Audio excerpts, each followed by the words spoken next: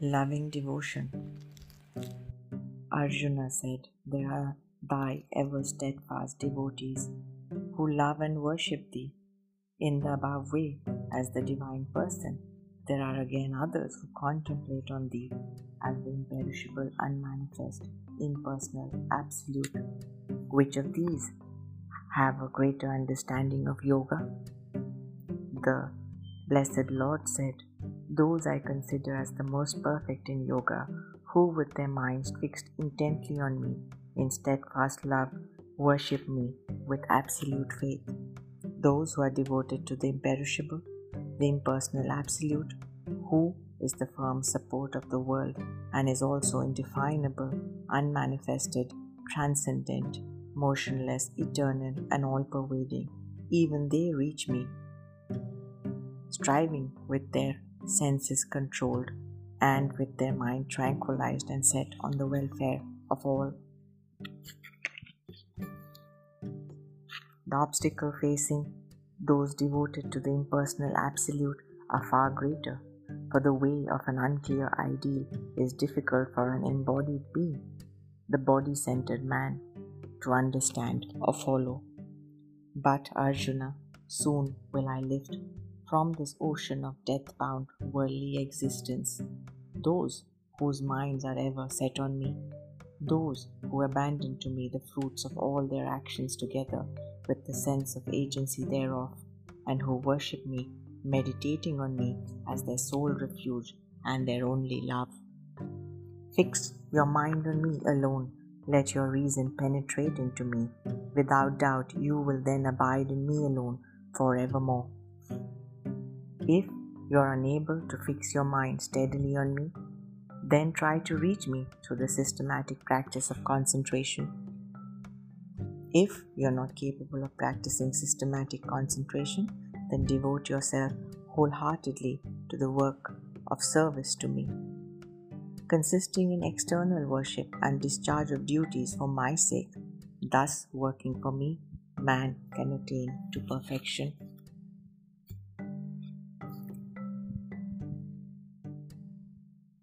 Better than a mere formal practice of discipline or a clear intellectual understanding of the doctrines, it is better to meditate. Even better than meditation is the abandonment of the fruits of action, for such abandonment of the fruits of work and sense of their doership is immediately followed by peace, friendly and compassionate to all, and without any touch of hatred, devoid of possessiveness and arrogance, ever content and contemplative, alike in happiness and misery, self-controlled and firm in conviction, dedicated to me with all his heart and all his soul. Dear to me is a man who is thus devoted, who causes fear to none and whom none can frighten, who is thus free from the agitation of the moods caused by euphoria, anger, and excitement. Such a person too is dear to me. Desireless, pure, resourceful, unattached, unworried, and without any sense of self-centered agency, a devotee thus endowed is dear to me. He who is free from elation, anger, sorrow, and craving, who neither seeks the pleasant nor shuns the unpleasant, dear to me is the man who is thus devoted. Alike to friend and foe, alike in honor and insult, alike in heat and cold, alike in praise and blame, unattached, contented, and steady in mind, dear to me is a man who is thus devoted. Whosoever even seeks to follow the virtuous path to immortality, thus set forth with a mind full of faith and acceptance of me as their supreme goal, exceedingly dear to me are men who are thus devoted. Krishna continues to say, "This body, Arjun, is called the field because the fruits of action are reaped in it.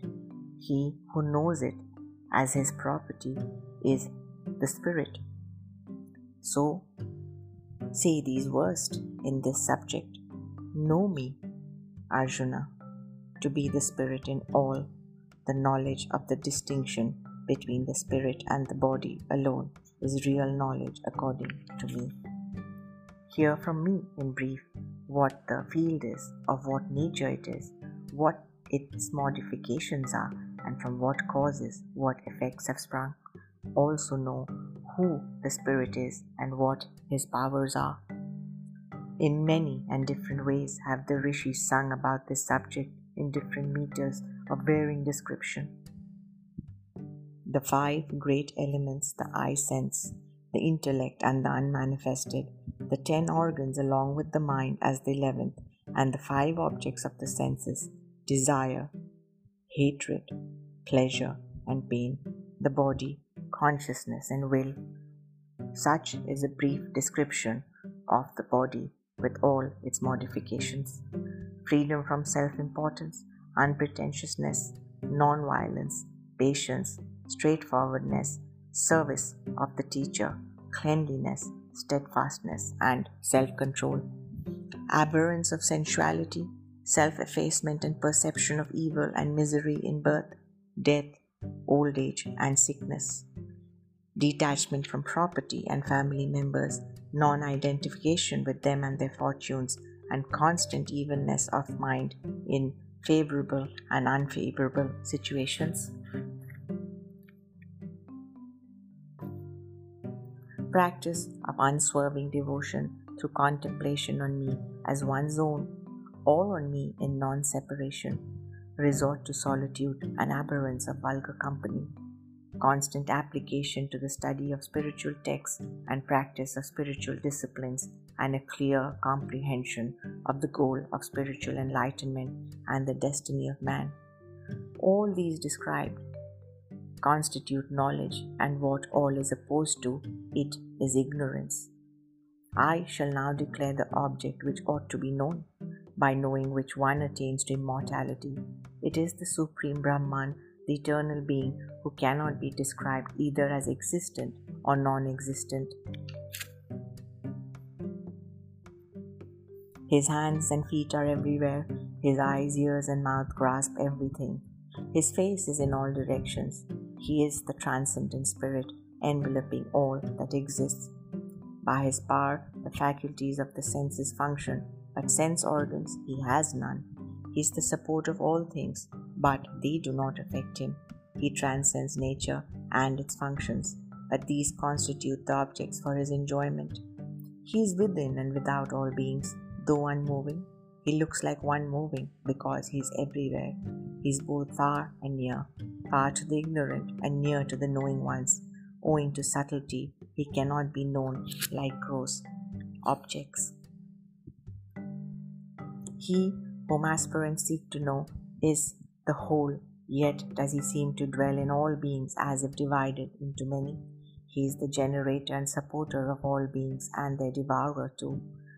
The self-luminous light of consciousness, revealing even all that is luminous. He is beyond obscuration by the darkness of ignorance. He, the light of knowledge. He, the quest of knowledge. He, the way to whom is knowledge. In the innermost recess of all beings is he established. Thus has been briefly explained what the material nature is, as also what constitutes knowledge and the object of knowledge. My devotee who understands these becomes worthy of my state. Know both nature and spirit to be beginningless and eternal.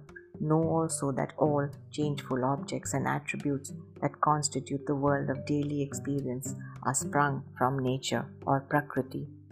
Prakriti is the cause of the formation and functioning of the body and the senses, while it is the Purusha or the spirit that experiences pleasure and pain, joy and sorrow. Seated in bodies which are the products of Prakriti, the Purusha enjoys the objects and qualities born of Prakriti or nature. Attachment to these objects is the cause of the spirit getting embodied in evil.